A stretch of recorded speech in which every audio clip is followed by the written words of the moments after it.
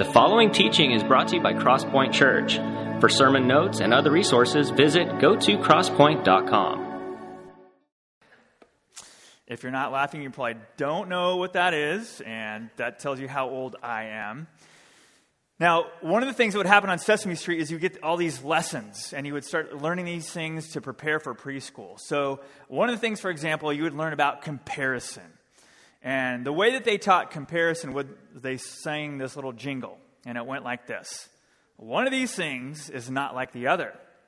One of these things just doesn't belong. Can you tell which thing is not like the other by the time I finish my song? Now, so they would have this video playing, and they would show like 4 balloons, and 3 were blue, and 1 was red. Or 4 dogs, 1 is small, and the other are large, right? And so clearly you can tell this one belongs, or this one doesn't belong, and these belong. Well, I had a red balloon moment many years ago. I spent about 5 years as a youth pastor up on the Central Coast. And the church decided, because it didn't have a building, there would be a wise investment for us to buy this van so that I could spend all my time taking youth all over the city. So we bought this brand new, huge 15-passenger white van, and the church also decided to change its logo and its font to this bright red lettering all over the van, right?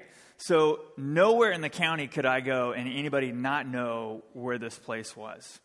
So this could get you in trouble based on the behavior of the students in your car, and anybody could call and let you know that something was going on with your church van.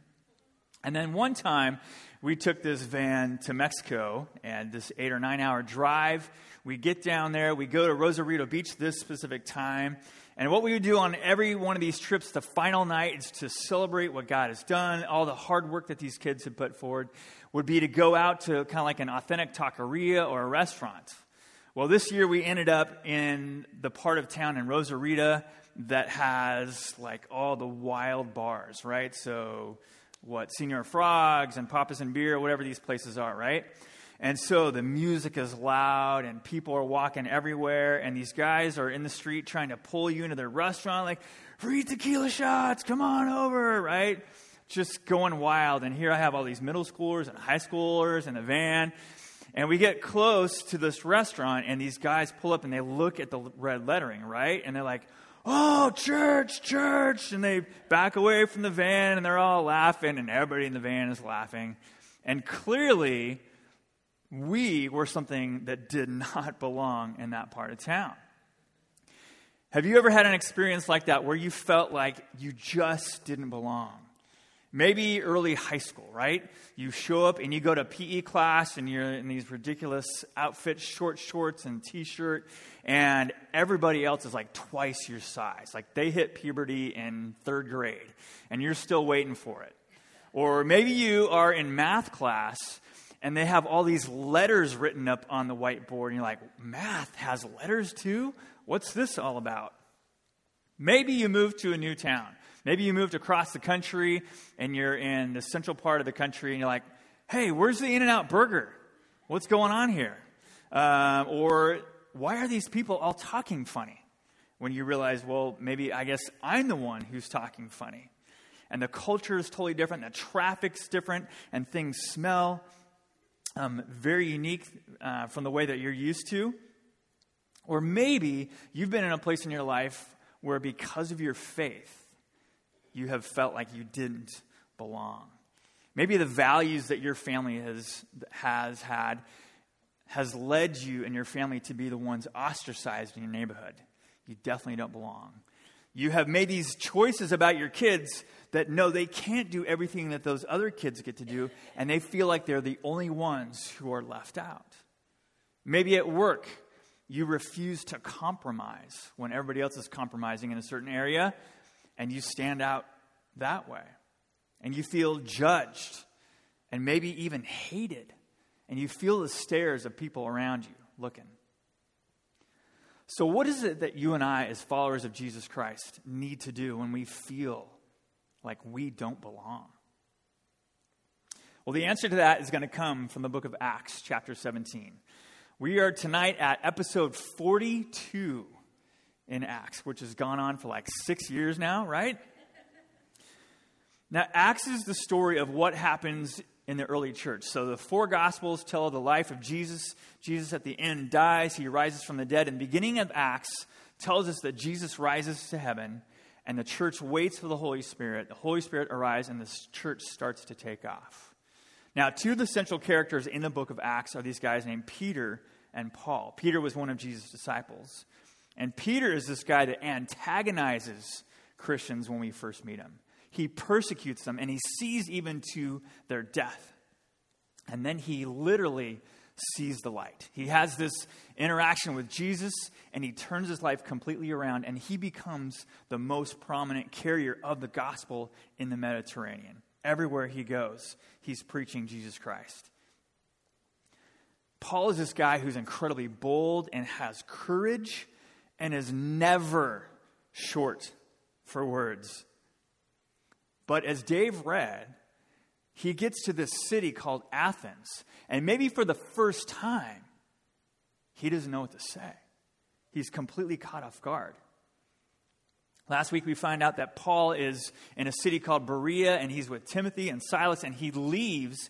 His friends are like, get out of town before you're killed for carrying the gospel. And so he goes to Athens, and so he's waiting for his two friends there. And he gets here, and this city is unlike anything that he has ever seen before. Now, that is saying something for a guy that in his life will have walked hundreds, if not thousands of miles all throughout the Mediterranean and has seen so many different things. But Athens is unlike anything else. He gets there, and he sees completely different architecture. He would see the Parthenon, right? This huge temple to the goddess Athena. Athens is a place of great learning. It's home to a university. It's this scholarly community. 400 or 500 years, this is Plato, this is Aristotle. This is where they were. And he looks around and he sees statues and idols and these gods that people are worshiping. And he seems to have this physiological response that he's just in distress at what he's seen. One equivalent in my life that I can think of where I felt this spiritual distress was a mission trip that I took as a high school kid. Just finished high school, went to Southeast Asia, went to a very, very poor area. And the missionaries that we were with took us around town. And one specific thing that we saw were these huts. And inside these huts, we saw the faces of women that peeked out and a few girls as young as the age of 12. And they told us, these are the brothels. It was just a stunning experience, just complete distress. Didn't know how to process that. Still stirring with that one decades later. What Paul does when he gets to all these towns, the first place that he goes is to the synagogue. He goes to find the Jews to say, hey, Jesus is the Messiah that we have been waiting for so long. But Athens is a little bit different. He goes to the synagogue, but then he also goes to the marketplace. He goes to where these scholars, these philosophers, spend their time debating. And they're debating in a place called the Areopagus. It's the Greek term for the hill of Ares. Ares was the god of war. The Roman equivalent was Mars. So this is Mars Hill, if you've heard that reference before. And he debates with all these philosophers. And a couple subsets of groups of these philosophers include a group named the Epicureans and the Stoics. And the Epicureans believe that the body and the soul are mortal. So when you're dead, that's it. No life, no eternal life, nothing whatsoever. So they have this very unimportant, passive view of God, and life for them is all about pleasure. The Stoics are the complete opposite. They oppose pleasure. They accept their lot in life. If they're living in great pain, oh well, this is what the deal is. They too believe that the bodies are mortal, and there's some sense of immortality for them as well, but they get absorbed back into God, whoever this God is. But it doesn't seem much different to me than the Epicureans. And now these two philosophies of Stoicism and Epicureanism seem very strange to us. But just as strange as that is to us, so was the gospel that Paul was preaching to them. You see, Paul was taken to this council. The council is also known as the Areopagus, so it's a place and it's a group. And this council had some sort of influence in town, some kind of ways to judge the folks that are in there or not, some kind of connection with the university. We don't know the specifics. And we're going to pick up the story there from where Dave left off. We're looking at the book of Acts, chapter 17. If you have one of these Bibles, which you'll find in the chairs underneath you, it's on page 922. And we're starting with verse 22. So Paul, standing before the council, addressed them as follows: Men of Athens, I notice that you are very religious in every way. For as I was walking along, I saw your many shrines, and one of your altars had this inscription on it: To an unknown God. This God, whom you worship without knowing, is the one I'm telling you about. So Paul begins his defense in front of this council. We find out that he's kind of dragged there. It isn't something that he went to voluntarily. He was kind of like forced to go in front of this council.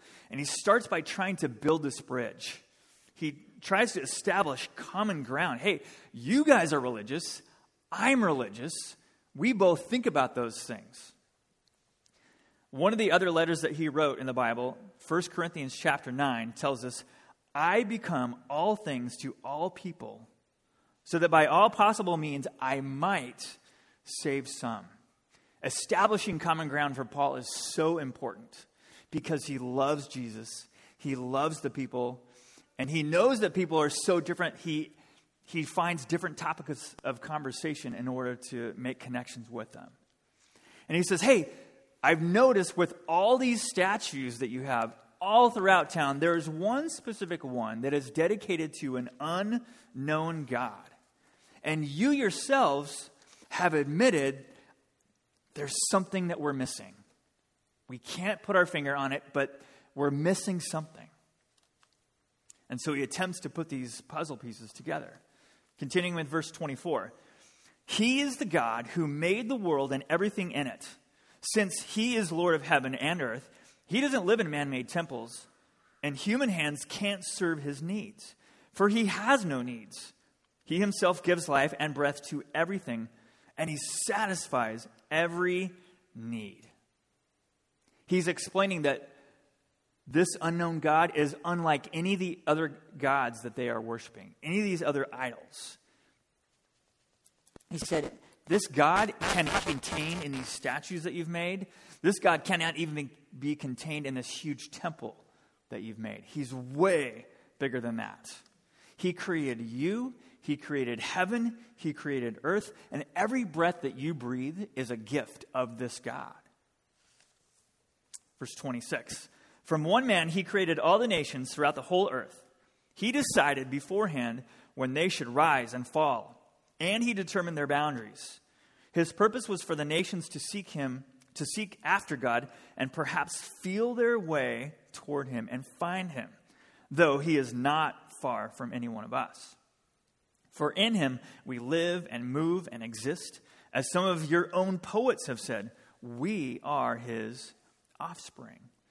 Paul makes a second connection with these people. You guys believe that we are the offspring of this creator. I believe that we are the offspring of our creator. And he explains to them, this God has been involved in history. He's been moving like chess pieces. Like he is orchestrating things. He has known when these nations and where these nations would be. And it is so important for him because he organized it that way to connect with them, to reveal himself to these nations, which is an amazing thought on the side. Like, think of all the nations in the past that have terrible reputations, yet God's original hope was to connect with them, to reveal himself to them. Verse 29.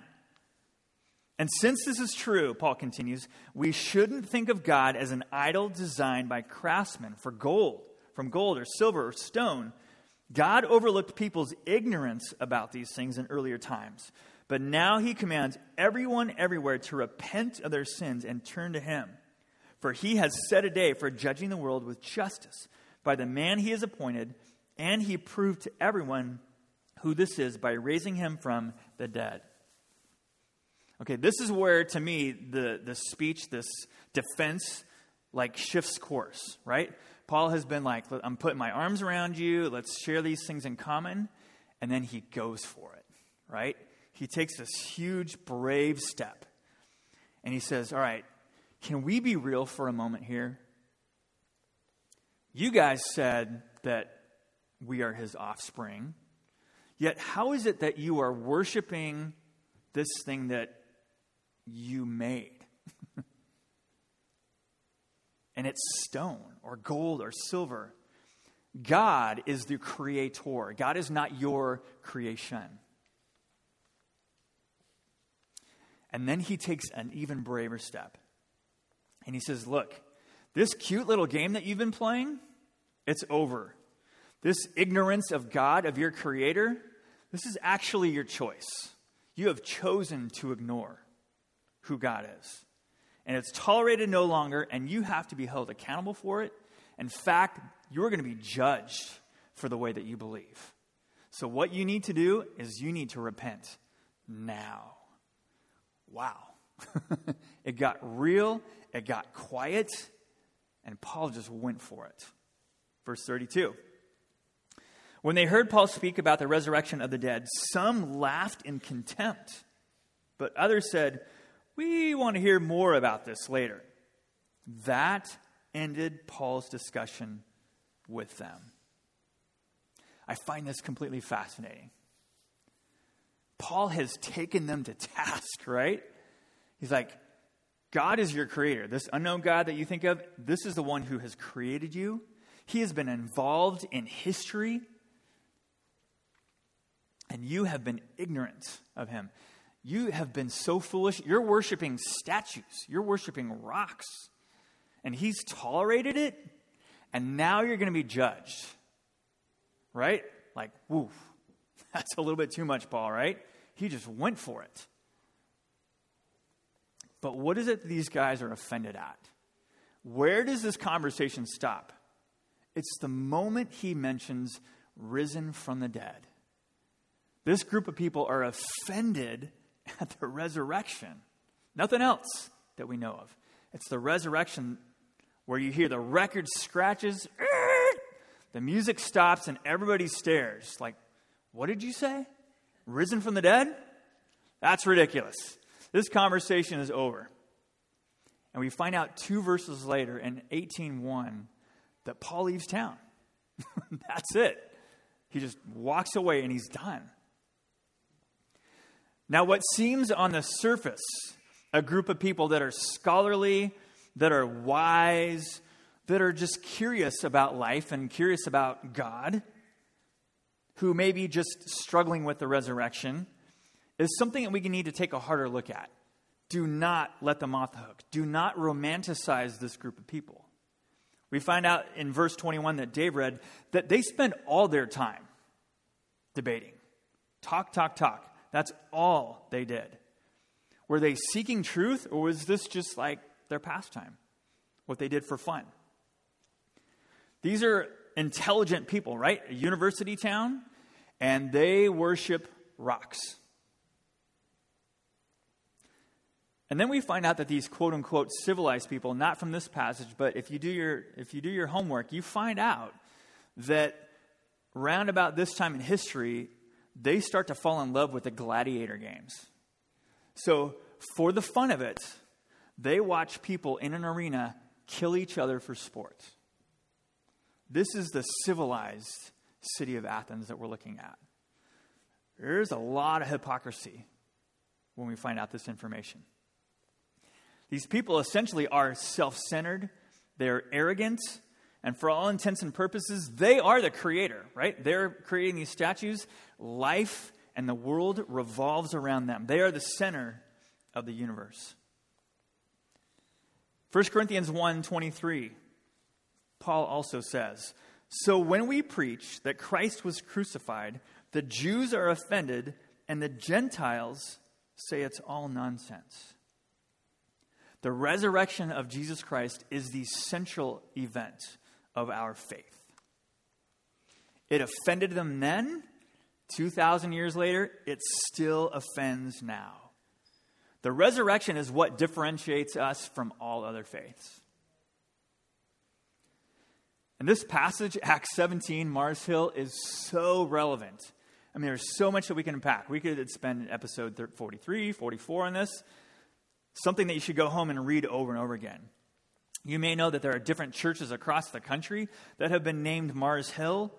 I mean, these churches have established to say, hey, look, just as different as Paul's speech was to the people in Athens, so are the people around us different from us.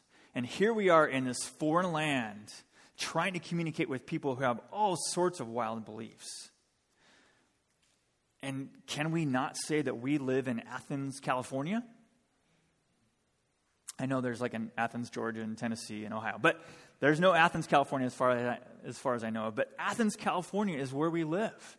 We have so many people that are educated, that use their brains and their skills to make ridiculous amounts of money and have significant capabilities, and they take them far in life.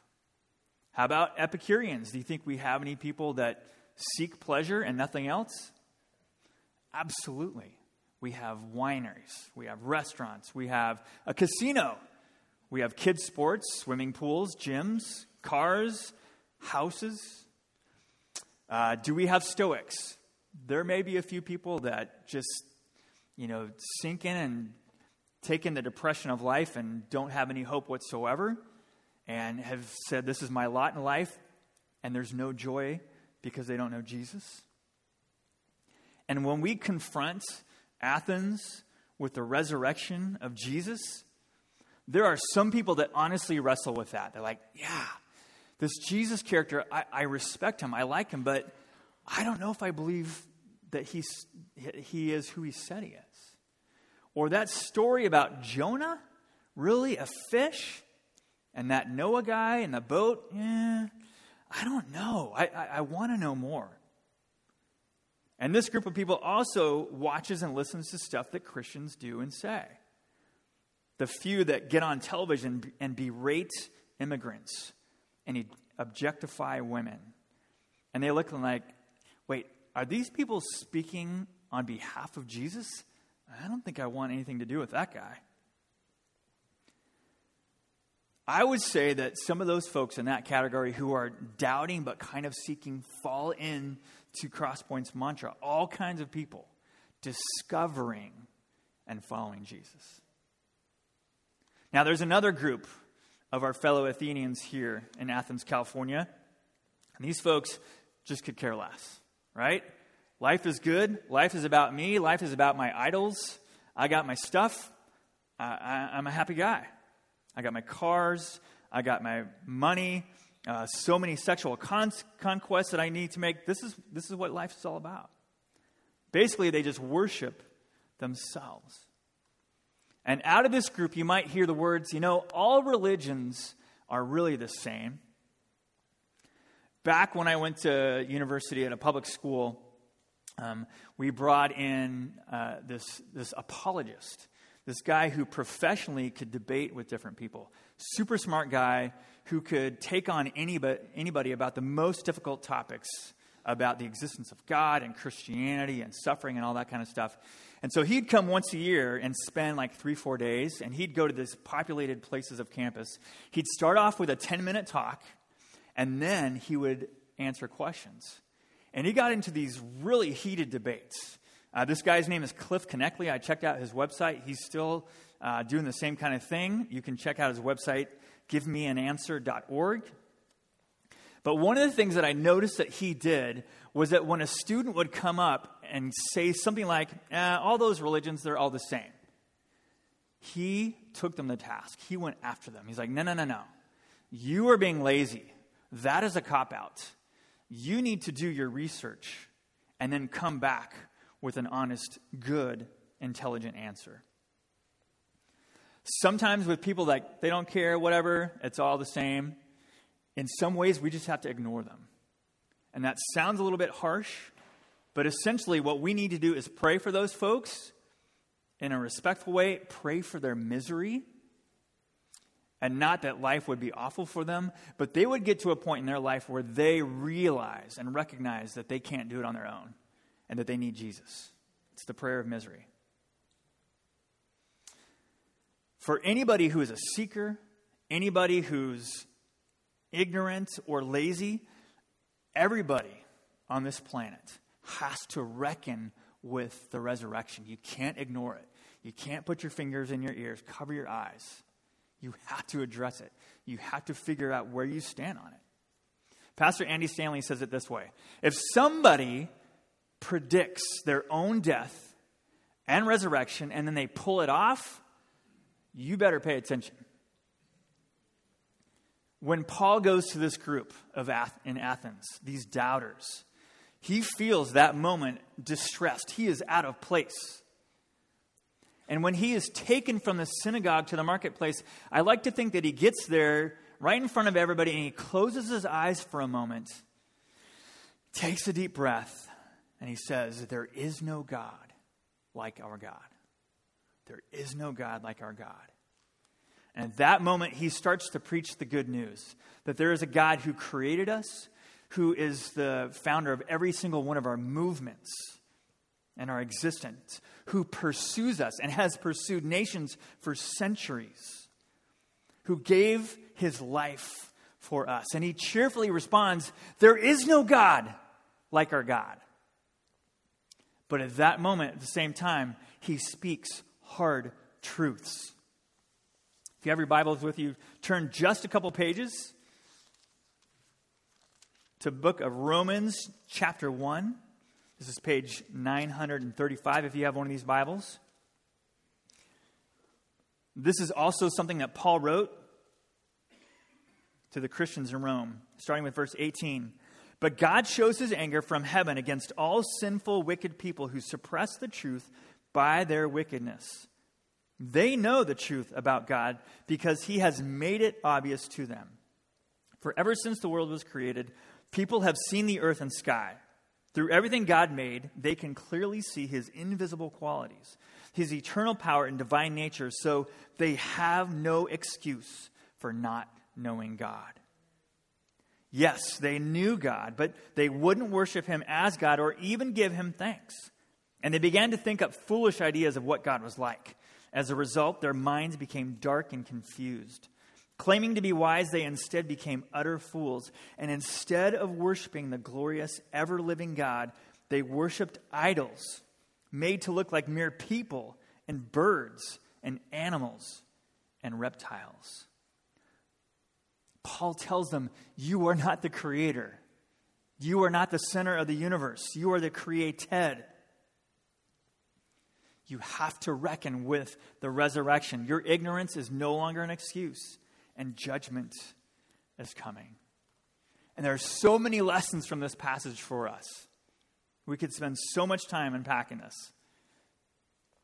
If you're here tonight and you have not made a decision to follow Jesus, and you're still checking this thing out, I'm so thankful that you're here tonight. But the next few words are essentially for those of us who are followers of Jesus. Like Paul, you and I, Christians, live in the synagogue and in the marketplace, in the place of faith and a life of faith, and in the secular world.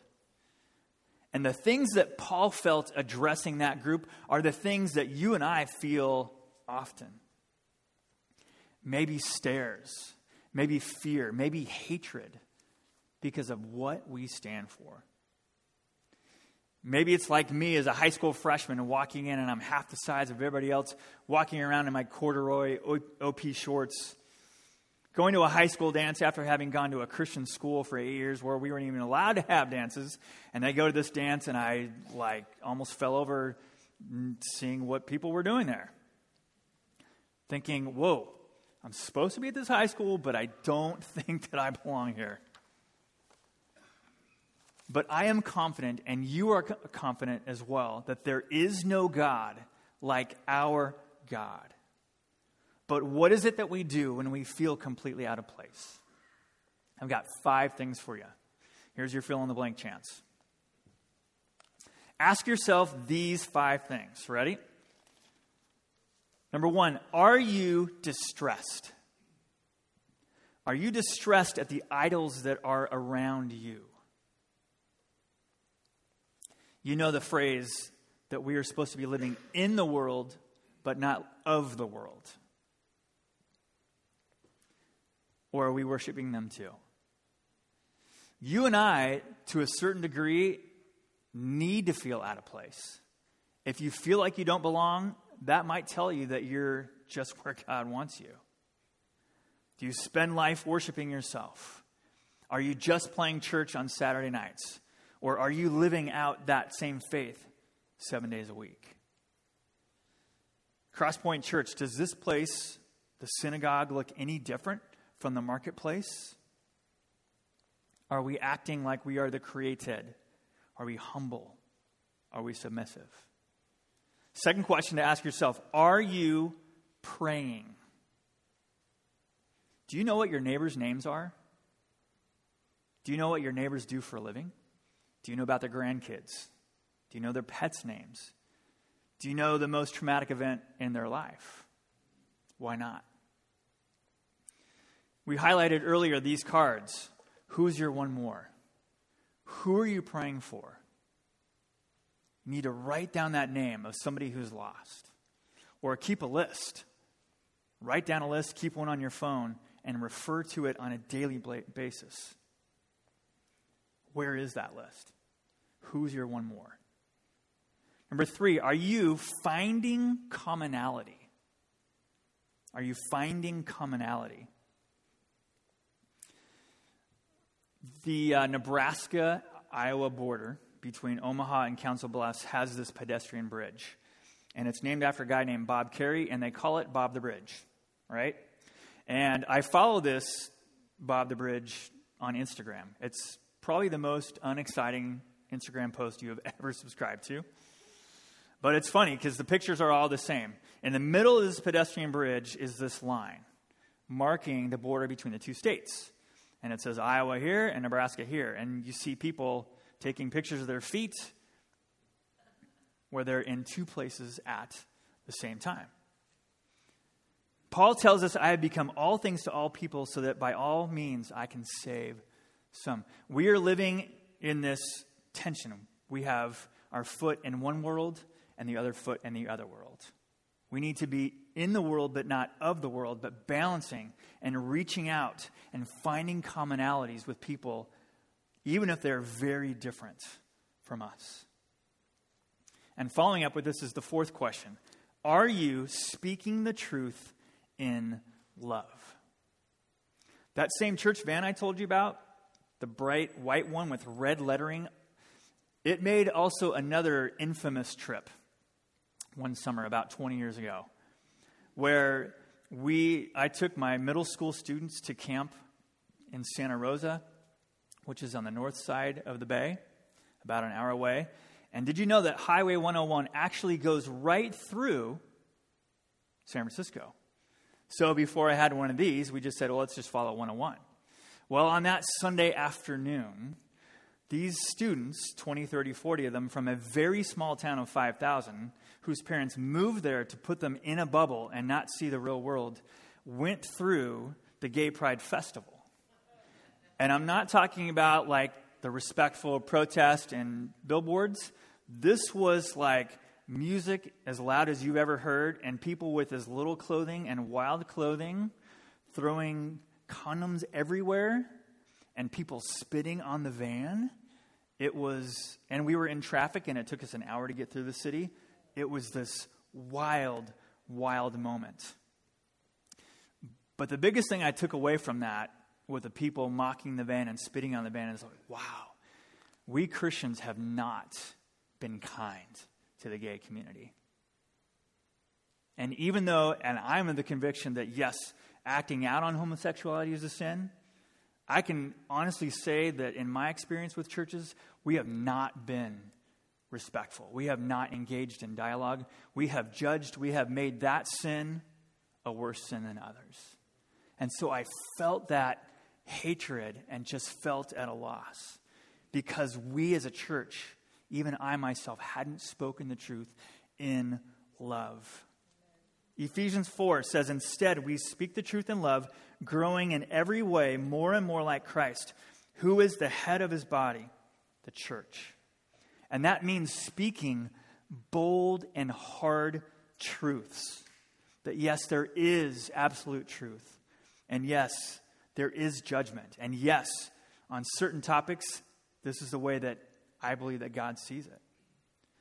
But the problem is that sometimes our motive is wrong and that we lash out instead of loving. And becoming all things to all people means loving them. So in your interactions with other people, do you talk at them or do you talk to them? What are you doing on social media? Is it inspired by anger, hatred? Or is there an honest desire to learn?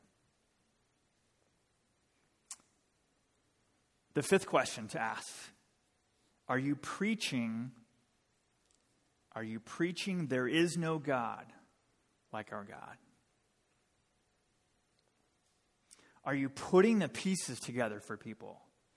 Are you trying to make this connection of the unknown God that look at the earth and the sky and the invisible qualities of our God?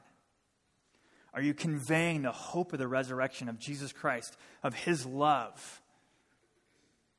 Are you doing so in actions and in words? I'm going to invite the band to come forward. In a moment, you're going to have an opportunity to respond to what God is saying to you specifically. You can do that through music. You can do that through remembering the Lord's Supper at one of the 4 communion tables. You can also go to the back of the room and somebody's there would love to pray with you with whatever's going on in life right now.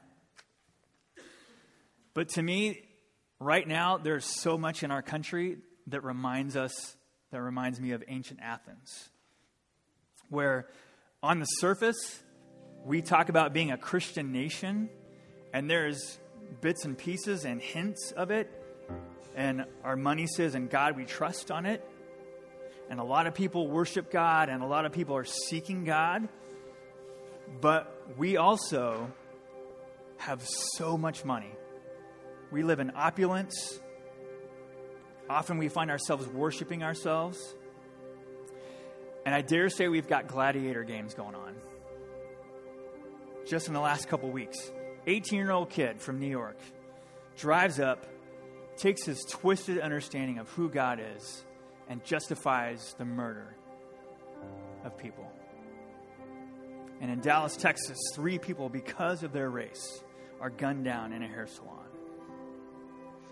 Yes, the resurrection offends so many, but I think sometimes too that the divisiveness within our own Christian church may even offend more.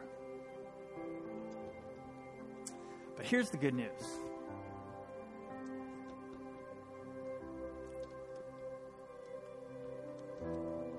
It's not a hopeless situation. The very last verse of chapter 17, 34 says, "But some joined him and became believers. Among them were Dionysius, a member of the council, a woman named Damaris, and others with them." It worked. The Holy Spirit even moved in that crazy town. And if the Holy Spirit can move then, the Holy Spirit's moving here.